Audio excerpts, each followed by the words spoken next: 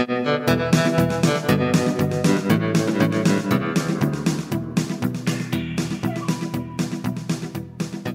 Trump Show returns to Texas. Welcome to the Texas Take, the number one political podcast here in the great state. I'm Scott Braddock, editor at quorumreport.com, and traveling the entire great state to bring you every detail about the big trip to Texas for Donald Trump is Jeremy Wallace at the Houston Chronicle and HoustonChronicle.com. Hello. Yeah, you have no doubt that I will be in Conroe for this one, right? You know, it's like, yeah, I don't miss Trump rallies. I go to all of them.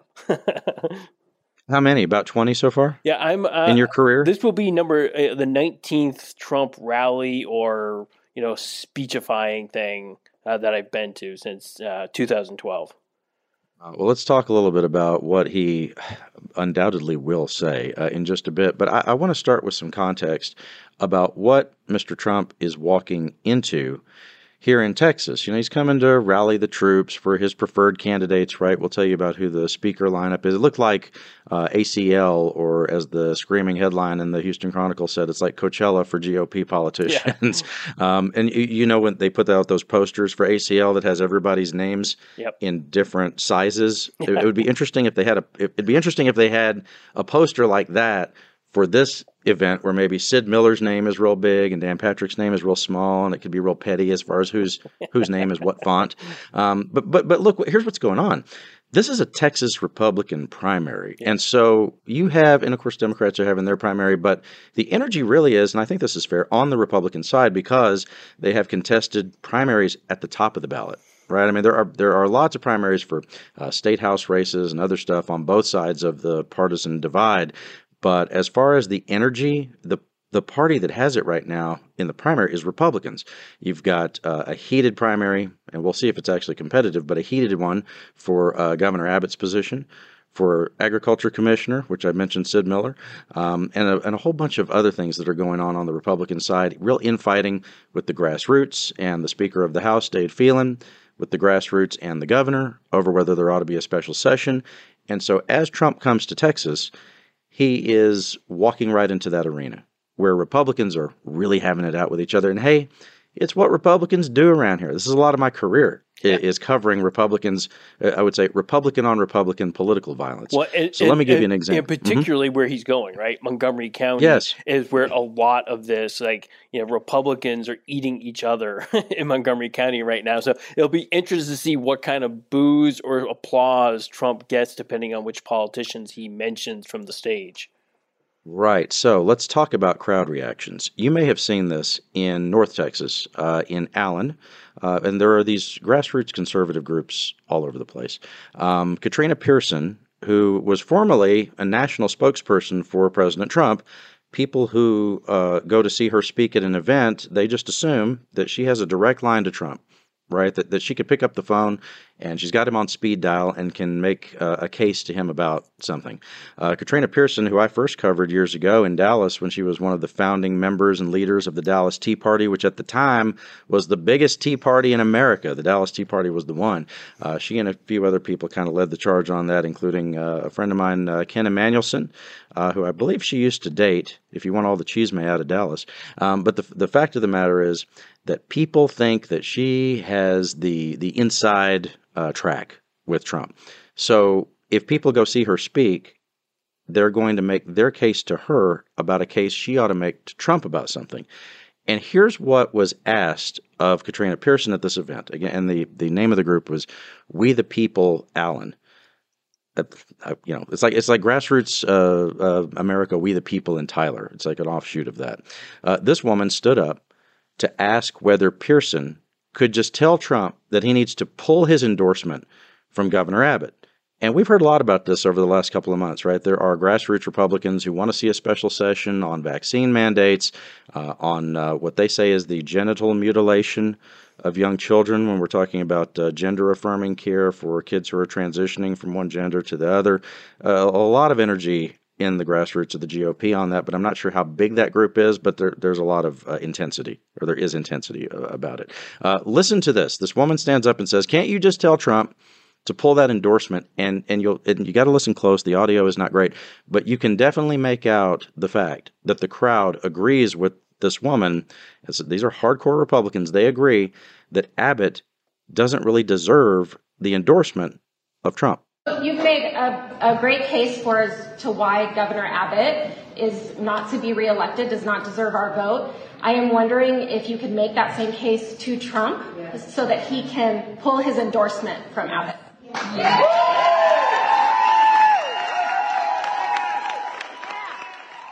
Real energy there. And it's, a decent sized crowd, but I mean, we're talking about a Republican primary where north of 1 million people are going to vote, right? So that's one crowd in one town. You don't want to overstate what's happening, but these meetings matter a lot actually in these Republican primaries, because this is the eyeball to eyeball stuff.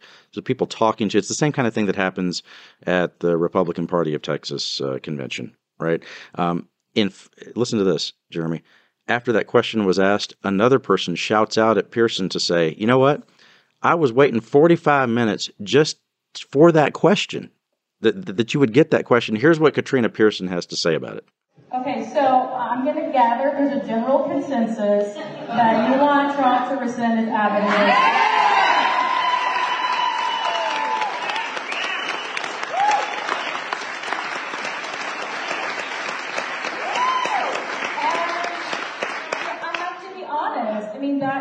That's everywhere I go, so look, I will tell you that we have all made our concerns very vocal. Again, grassroots Republicans angry with Governor Abbott, but polling that I have seen in some Texas House districts on the Republican side, Jeremy, it tells me, the numbers I've looked at, that I'm not making a prediction, but I wouldn't be shocked if Abbott wins the primary with no runoff. Not a prediction, but we'll see. Yeah. Right. I would be surprised if he doesn't.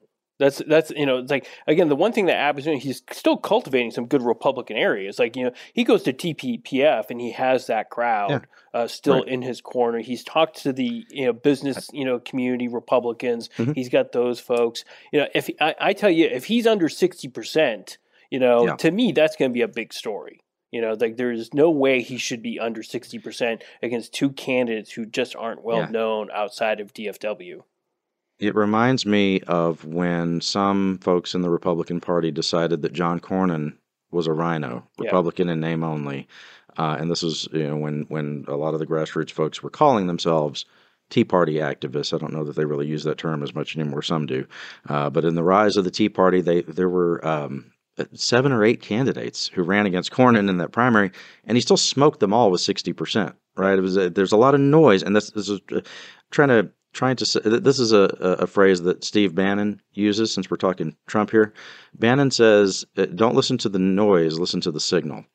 And it seems like on that point, if you think about what's happening in the Republican Party and the kind of broad appeal that some of those folks like Cornyn and Abbott have, if you're listening to the noise, you might get it twisted and think that, wow, this is really competitive, when it may not be. A lot of times these things are just loud and they're not necessarily big. And this is one of the problems that we in our profession have to figure out a way to deal with and there have been a lot of discussions about this.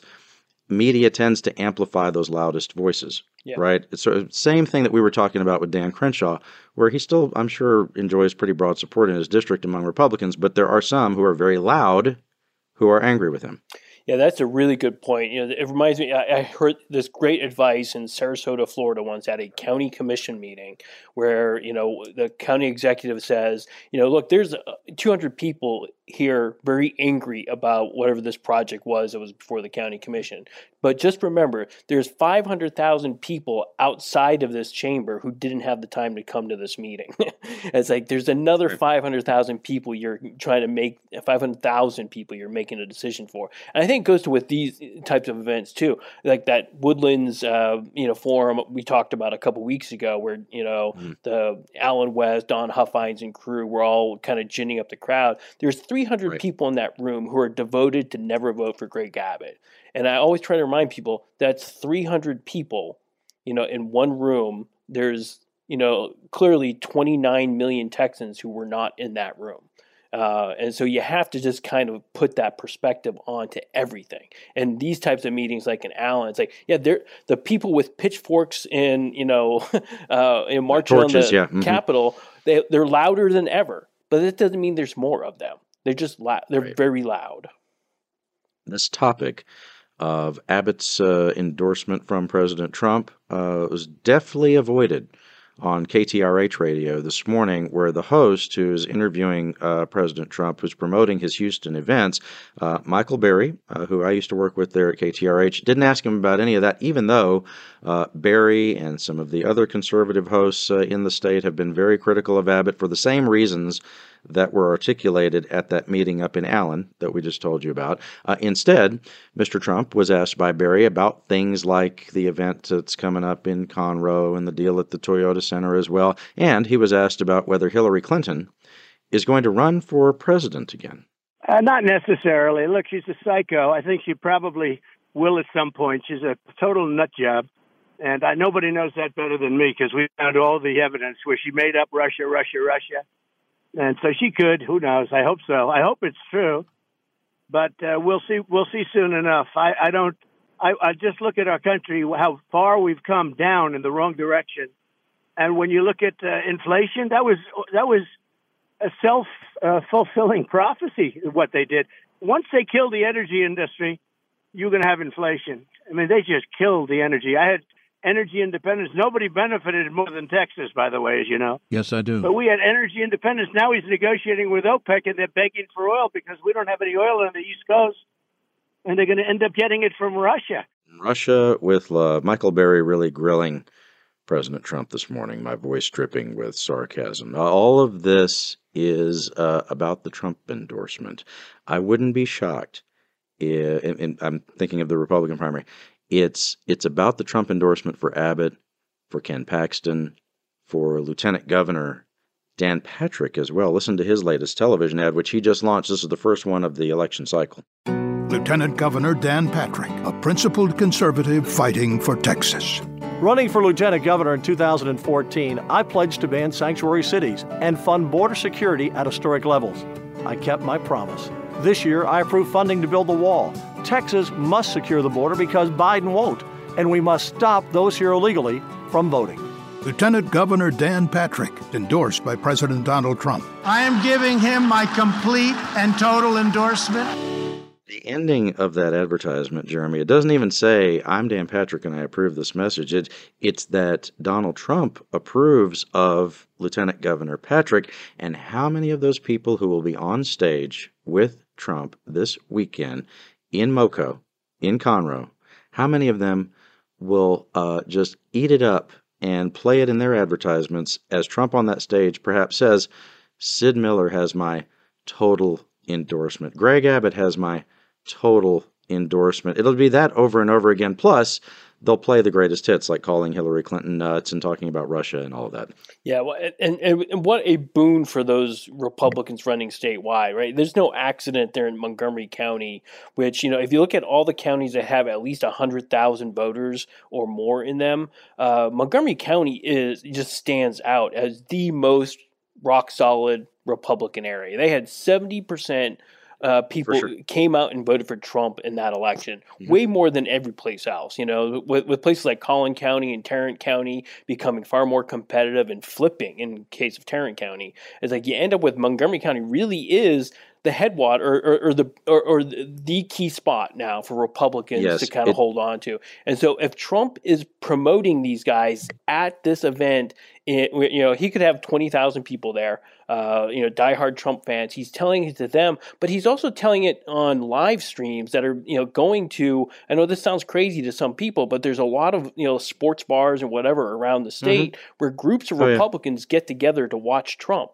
and all around Texas. So somewhere in Brownwood, Texas, they're going to be gathered around a TV, with a bunch of people hearing Trump say, no, I love Greg Abbott. He's been my buddy on the border since, when I can remember, affirming Ken Paxton. Those affirmations are so important, like you mentioned, because absentee voting is happening right now.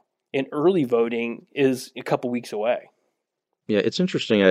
Once when I was guest hosting the Mark Davis show in Dallas Fort Worth, this was a little while back. The question of the morning was whether, and think about this you mentioned sports bars. This is what made me think of it.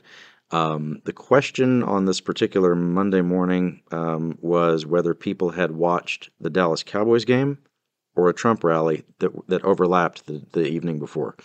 Right, the people who are conservative Republican voters in DFW, where Cowboys football is religion, actually had to think about which one of those things they were going to watch. Right, and so it makes me think that all these other arguments, the different issues that we laid out at the beginning, with these folks who are grassroots Republicans who say they're upset about this and this and this and this and this when it comes to Greg Abbott, I wonder if it just all gets canceled out because you have a clip of President Trump saying that Greg Abbott has my complete and total endorsement. By the way, Abbott doing some interesting fundraising in an interesting place, isn't he? Yeah, absolutely.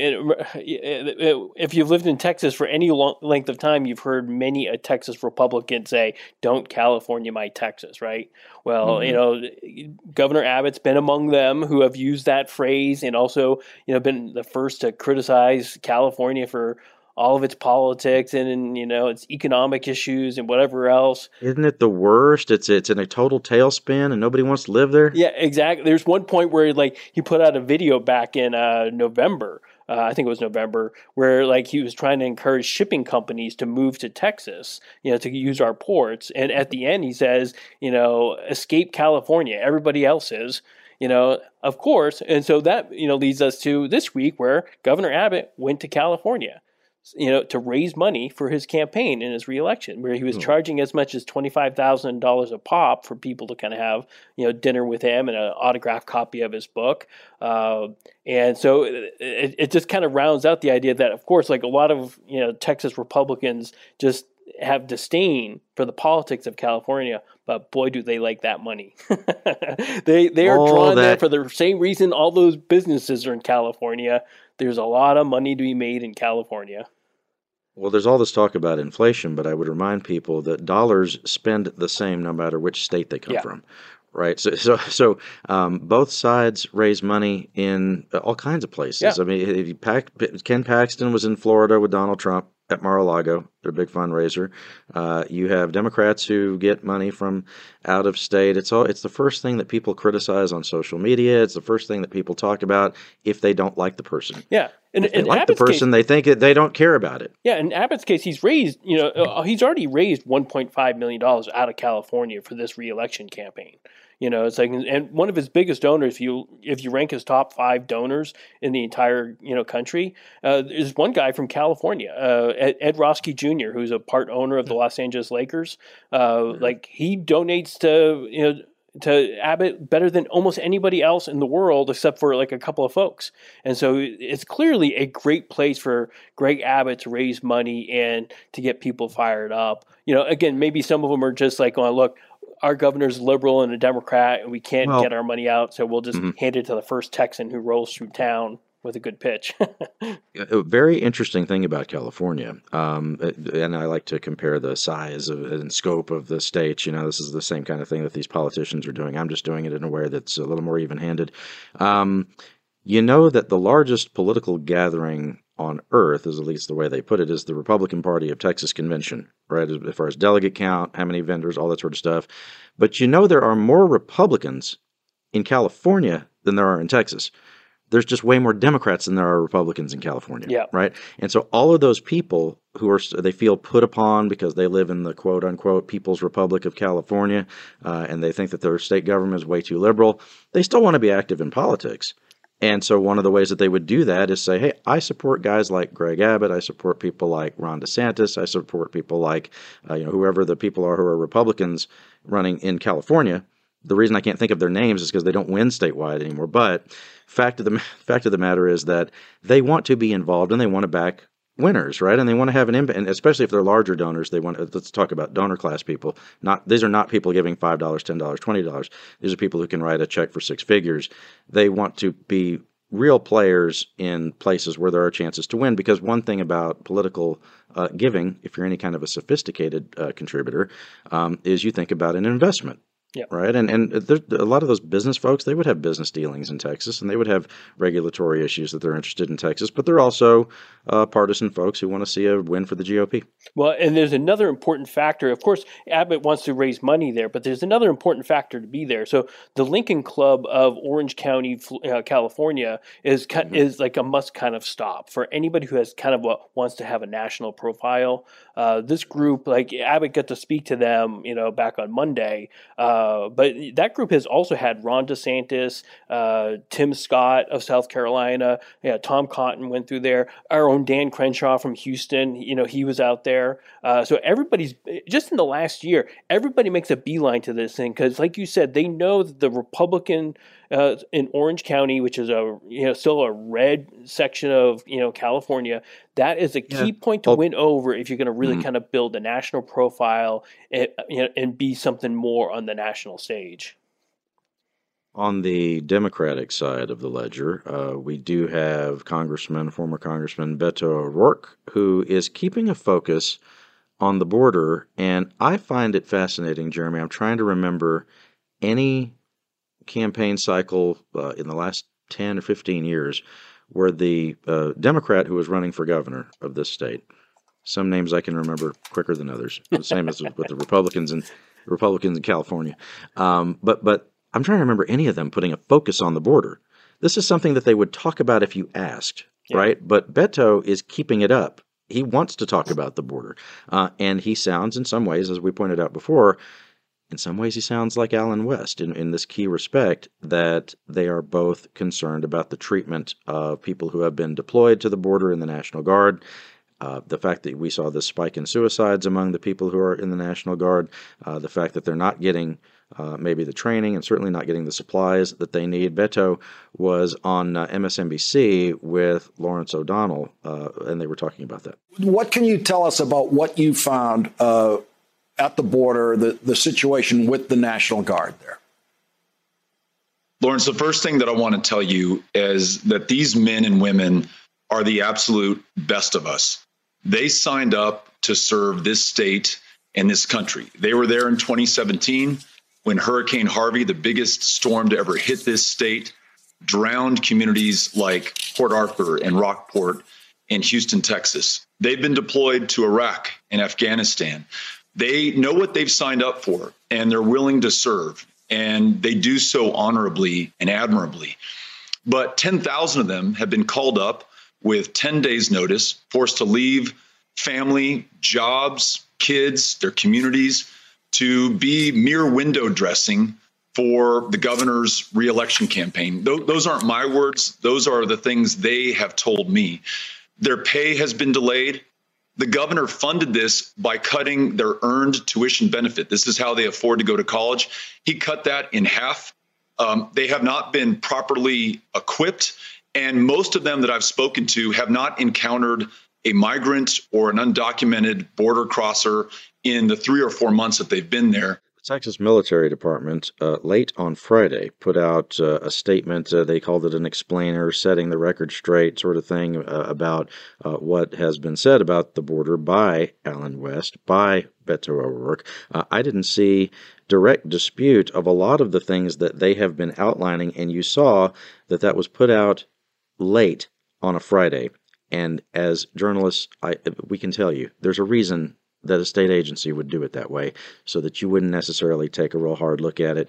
As one source put it to me, cowardly, the way it has been addressed. Governor Abbott says that people are politicizing what's happening on the border, which is the laugh I needed today to hear that from him.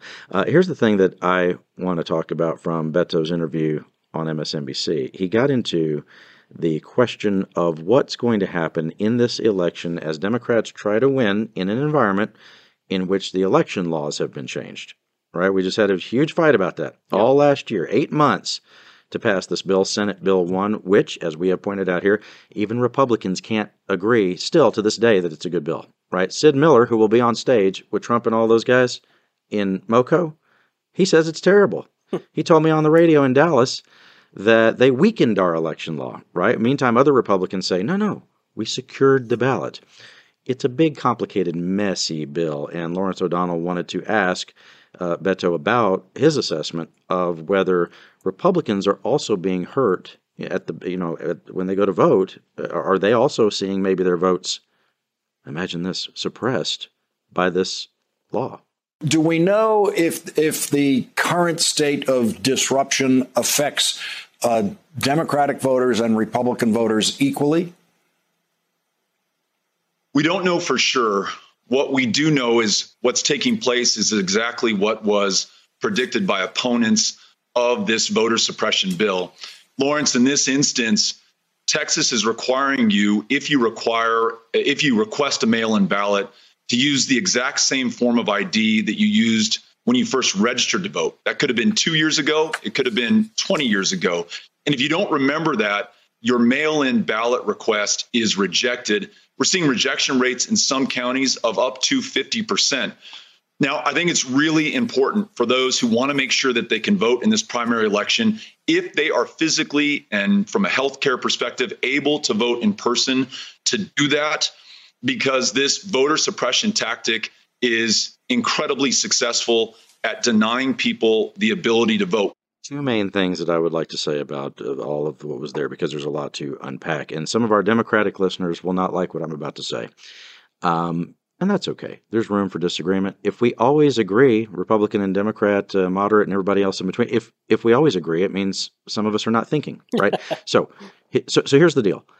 When he says that, hey, you've got all these people seeing their mail ballot applications rejected, when he says you need to make every effort to just go vote in person if you can, to me that signals a real shift. In 2020, there was, and I get why, but there was a real push by Democrats to take everything online and to vote by mail if you can, or if you feel that you need to because you feel threatened by the coronavirus and all of that. And I understand all that. I don't want to downplay anybody's concerns, but it's a real shift in the attitude. We still have Omicron raging, although I'm sure you have an update on the numbers or we can figure out exactly where we're at, but we're certainly not past the pandemic. That's fair to say.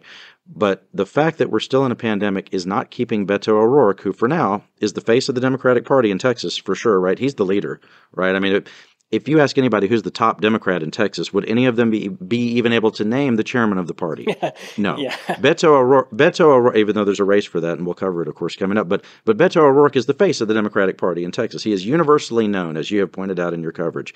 He's the guy setting the tone for this and saying, if you can go vote in person, do it. And you also talked to him, I think it was right after we did the show last week, about the fact that Democrats, in his campaign, the volunteers who are going to be working to help him contact 2 million voters is their goal for February. Is that correct? Was that the number?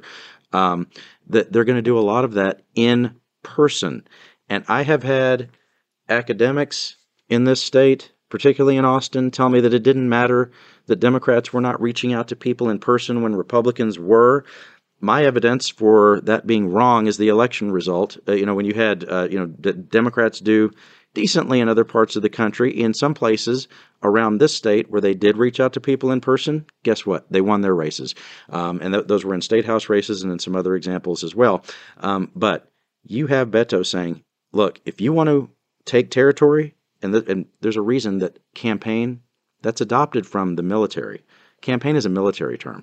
If you want to take over territory, you have to do what? You have to put boots on the ground. You can't do it all on the air, Jeremy. Yeah. Oh, and the chances of you getting somebody to come out to vote for you, if you show up at their doorstep, or even have a campaign worker showing up on the doorstep, the chance of that person getting out to vote for you goes up astronomically. It's like even if you disagree with them on their doorstep, they remember your name and that you took the time. I've seen it happen many a time where you go, well, I don't agree with what you're saying, but I appreciate you came here, so I'm going to go. I'll support you in the election, and those people will vote. So yeah, it's like I think you're right. You've nailed it. Beto has kind of set a different kind of a tone going into this. If they're going door to door and knocking on people's doors in Laredo and Brownsville and McAllen, it has such a different feel to the entire election than we saw 2 years ago when you never saw the states, the U.S. Senate candidates knocking on any doors, right? Their campaigns were never on anybody's doorstep.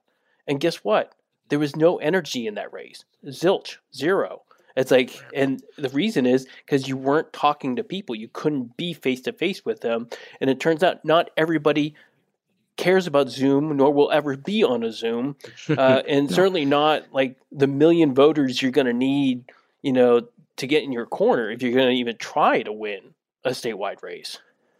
Touching voters directly, face-to-face contact. And I went along in 2020 to observe Republican block walkers in Texas House districts to see how they were doing it. And it wasn't rocket science. Yeah. It was them wearing masks and being respectful, knocking on the door, then stepping back 6 feet, keeping the mask on. And if the person felt comfortable talking to them, they did. And if they didn't feel comfortable, they just moved on to the next house. Yep. It was that simple. And one of the things that was going on at that time was there were a lot of people who were really happy to have anybody show up. Of course. Because they'd been isolated for a while, especially for a lot of older folks. But I did also see some older folks who felt uncomfortable with it, and they were just respectful and they moved on. But I think to your point, folks were glad to have interaction with these campaigns. I mean, they wanted to hear about candidates. So they knew some of the things about candidates, obviously, at the top of the ticket, but maybe they weren't as informed about what was happening in a state Senate race or in a state House district, for example. Now, one of the other things that I think goes, again, to this point, Democrats getting aggressive about dealing with the reality, and again, some Democrats won't like what I'm about to say, dealing with the reality of the election law and coming to grips with the fact that this is the law you're going to have to live under if you want to try to win this election, right? If you want to be competitive, these are the rules. That doesn't mean that these things shouldn't be challenged in court or fought in the legislature, but as long as they are the rules, you're going to have to deal with it, right? And so, and by the way, I've heard from some Democrats who say absolutely 100% to that point. Some really agree with that, and they say, we want to go around the state putting on clinics about how people deal with the election law in Texas. You may have seen this morning. The Secretary of State's office, of course, for the last week or 2 weeks or whatever it's been, has been telling people that because of supply chain issues, they can't get mail-in ballot voter registration cards to people. Right? You saw this? And Texas Democrats this morning, the TDP, put out a thing saying that they were starting a fundraiser to push to print 500,000 voter registration cards and just send them out across the state. I had some Democrats say to me, well, that's silly on the Democrats' part because guess what? Some Republicans are going to get those cards. That doesn't matter. The point is people should be able to register to vote no matter what party they're in. Let me put it this way, Jeremy, because I try to avoid hyperbole about this stuff. People talk about Jim Crow 2.0. On the Democratic side, this is the new Jim Crow, Bull Connor and all that. And we heard President Biden saying some of that. On the Republican side, they say, oh, no, that's all BS. This is just securing the ballot. I like to think that if you're a constituent and you're a voter in this state government should treat you like a customer. Yeah. Right? So, think of it like, and how many times do my Republican friends and your Republican friends say that government should run more like a business? You tell me if I'm way off in this analogy. Say you were going to pay your electric bill. If your electric bill included the amount of bureaucracy that it takes to register to vote and go vote, the person trying to pay their bill would have 10 to 15 excuses for why it didn't get paid. Yep. Right? So think about, okay, you go right now, Sarah, you have an electric bill, you have a natural gas bill, you have your utilities, all that stuff that you got to pay. Do you just go on a website and pay it? Yes. For most of that stuff, you can just go straight there. You can just go straight there and do that, and it's done. Like it's finished, right? And I could sit there and pay my bills in 10 minutes, all of them, probably faster than that. But if you want to register to vote in Texas, what you have to do, and imagine if this is the way you paid your bill. I want to pay my bill, so what I have to do is I have to go on the website, find the PDF, find where it's even posted on the website, print out the PDF, fill out the PDF by hand with a pen, put it in an envelope, send it to someone in the county who then sends it to the state, right? All of those things have to happen. Like, let's say I wrote out a check that I had to send to the county, and then they would turn around and send the check to the state. Anywhere along the line, it could get lost. The address might have been not exactly right. Postage might have been wrong on the thing. There are 40, this is not partisan, there are 40 states where they do online voter registration. And do you hear all of these complaints from any legitimate source about, oh, wow, there's so much fraud in all this voter registration? It's not true.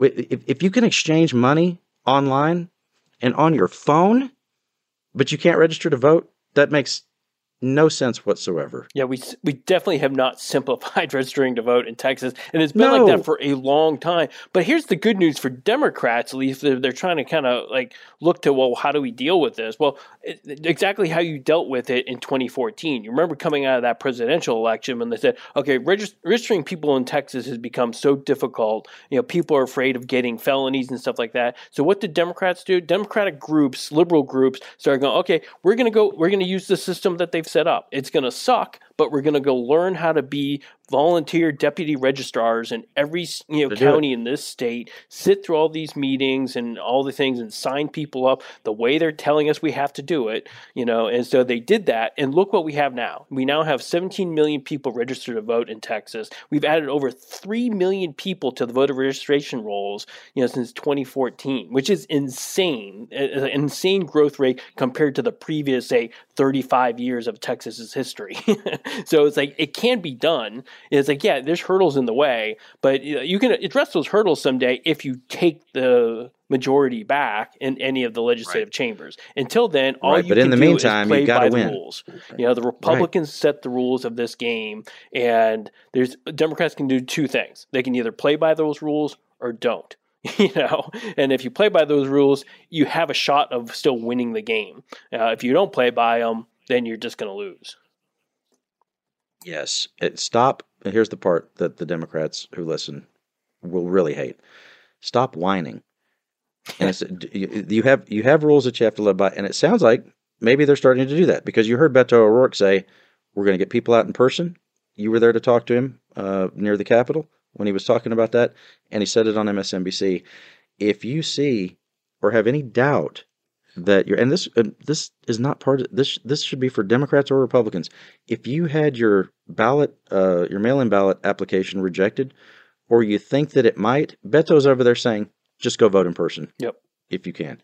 Because guess what? There's too much room for error in this system where, again, the check to pay your electricity bill might never get to where it's supposed to go. Well, and what do you do about it in the meantime? And I'm constantly reminded, and I've said it on the show before, I keep remembering Lyle Larson, the state representative from San Antonio, during the debate on the voter registrations, on the voter bills, saying, wait a minute, aren't the majority of people who vote absentee Republican? Why are making it harder for our people to get their information in? It's Republicans too, and probably more Republicans than Democrats, who are getting these ballots rejected. The odds are just in that favor. So you're in this weird spot where it's like the Republicans have made it harder on their base supporters to vote. And so maybe if you're the Democrats, you're like, hey, thanks a lot, guys. Thanks for helping us out. It's like, well, keep voting in person, and y'all just do the absentee stuff, and we'll see how that matches up at the end of the day. This story out of South Texas, there have been some developments with Congressman Henry Cuellar, this investigation that seems to surround him now, the FBI raiding his house and all of that. Following the show last week, Representative Cuellar did post a statement on social media. It's a little vague, which is what happens when the FBI comes knocking. The politicians don't really fill in a lot of the blanks. But he did say definitively that this will show whatever the investigation is. And he says he's cooperating. That's what they always say.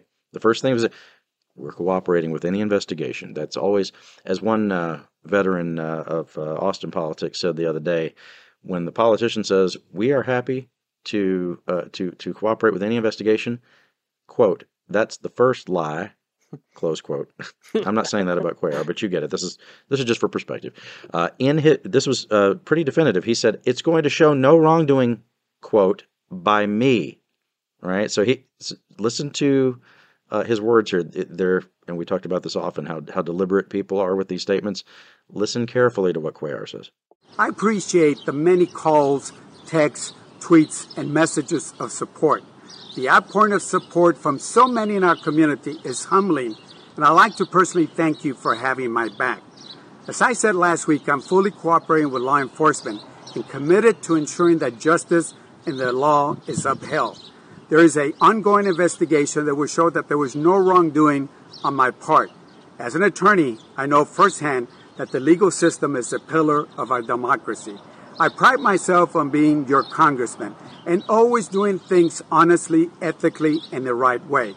Jeremy, let me make sure I got the quote right. He said, no wrongdoing, quote, on my part, close quote. That doesn't mean there was no wrongdoing here, right? FBI shows up. And, one thing that I failed to say about it last week, which is just, it's good perspective in thinking about these things, because you and I have covered lots of these cases where the feds swoop in on whatever local or federal official, particularly in Texas and other places. You may have dealt with some of it in Florida. One thing for sure is that the FBI doesn't make a high-profile move like that until they are pretty far along in the case. Right? They usually, and we know this from reporting on the stuff over the years, the FBI will tip off the local TV stations that, hey, this is a place you ought to be at this time. And then, of course, you see the FBI, the people in the FBI windbreakers on the local news. Oh, hey, they're at so-and-so's house. And now there are all these questions about exactly what's going on surrounding this person. But the federal conviction rate, if you get charged by the feds for something, it's like 99%. Almost everybody who is prosecuted by the federal government is going to be convicted or have to work out some kind of a plea deal, right? I have only covered one politician in Texas who was charged by the FBI, had the federal trial and all of that, and they got off and are still in office. You know who it is? Who's that? Still in office today. This is a good one. It's a little, if you're not in the particular market, when I worked in Dallas, one of the most fun people to cover was Commissioner John Wiley Price, who people say that man runs Dallas County. He was the indictment, I think, was 100 pages. And, an indictment doesn't include any evidence. It's just, accusations of what you did, on and on and on about him. But he beat the rap. He's still there. We will see what happens with this, Jeremy. But it's interesting that I think from a media perspective on this story, it's been covered as though this is just a Valley thing. This is just a Laredo thing, not a Valley thing. This is I would get corrected about that real fast by our South Texas folks. It's a Laredo thing. But the truth is, there's a lot of people in San Antonio who should be very interested in whatever the outcome is. Yeah, absolutely. I keep trying to express this. Like, there's 250,000 people in San Antonio and Bexar County who are now in this congressional district. That's 250,000 people in the South Side and on the East Side. That this is their congressman. This is a veteran member of Congress. Who, like, what's ever happening here means that, hey, if something happens where he's not the congressman, you're going to have, somebody new trying to figure out ways to help parts of the community that really need help. If you've been in the South Side of San Antonio, they need more help, not just from the federal government, from the state government, the local governments, not just from them, but they really do need federal help too. And so, like, when you're seeing some of the stuff coming from the Biden administration, you want to make sure there's somebody in there who can kind of address some of the things to make sure they're hitting these types of communities. And I'm not saying Cuellar's, always been great at that, but this is a case where, if something happens to Cuellar, that's their representative. That's the people. That's 250,000 people in San Antonio's South Side and East Side who are going to be now looking for a new member of Congress to make those cases. One of the things I would say about this from the politics of it, number one, people have made the obvious comment, which is that the timing for him is terrible. Right? He's in a primary, competitive. That much is obvious. I think what might be a little more nuanced is that the kind of voter who is moved to one candidate or the other based on a story like this is somebody who didn't have their mind made up, probably. Yeah. Right? I mean, if you were all for Cuellar, you're going to see the feds come in and you say, well, they're just out to get my guy. Right? Or if you're all for Cisneros, Jessica Cisneros, his challenger, if you see it, you thought he was corrupt already. It doesn't matter, right? But somebody who might be on the fence would see it and go, is there something to that? I think the same thing. I think the same thing could be true, depending on the timing potentially of a federal indictment of maybe our Attorney General, Ken Paxton, who the FBI is investigating. Republicans have said about Cuellar that because Cuellar's been critical of the Biden administration on border security stuff, that maybe this is some payback from Biden against Cuellar. I'm not saying that that's what Republicans have said, but let's take that forward into the general election. What will Republicans say if an indictment is handed up against Ken Paxton? They'll say, well, it's because Paxton is Trump's guy and it's all politically motivated. And I think this, if you have a close race in the primary, for Cuellar and Cisneros, and then, and an investigation might kind of tip the scales for one of those candidates, I think Republicans would only be worried about a federal indictment of the AG around here if they also thought it's going to be a competitive race for AG, where you might have people who are kind of on the fence go, oh, wow, I don't know that I can vote for this guy now. Because, again, people who are all in for Paxton, they'll just think it's Biden up to something if there's an indictment. People who are, all for the Democrat, whichever Democrat gets the nomination, they will, of course, already think that Paxton is corrupt, and they would have lots of reasons to think that. But it's the people in the middle who might be swayed, and you only care about that if it's a competitive race. Exactly. Well, that is the exact right place to stop this show. I'm done. Do you have any more show in you? No, I got. You look like the answer is no, because you got to save up your energy. Yeah. You've got about 48 hours worth of the Trump show ahead of you this weekend. It's going to be a long weekend of lots of coverage and lots of conversations and lots of interviews. So we'll see how it all goes. All right. If you enjoy this show, and we'll have a full recap of the Trump show on our next podcast or not. By the way, I did get some votes in on whether we should have a regular Crenshaw segment on Dan Crenshaw.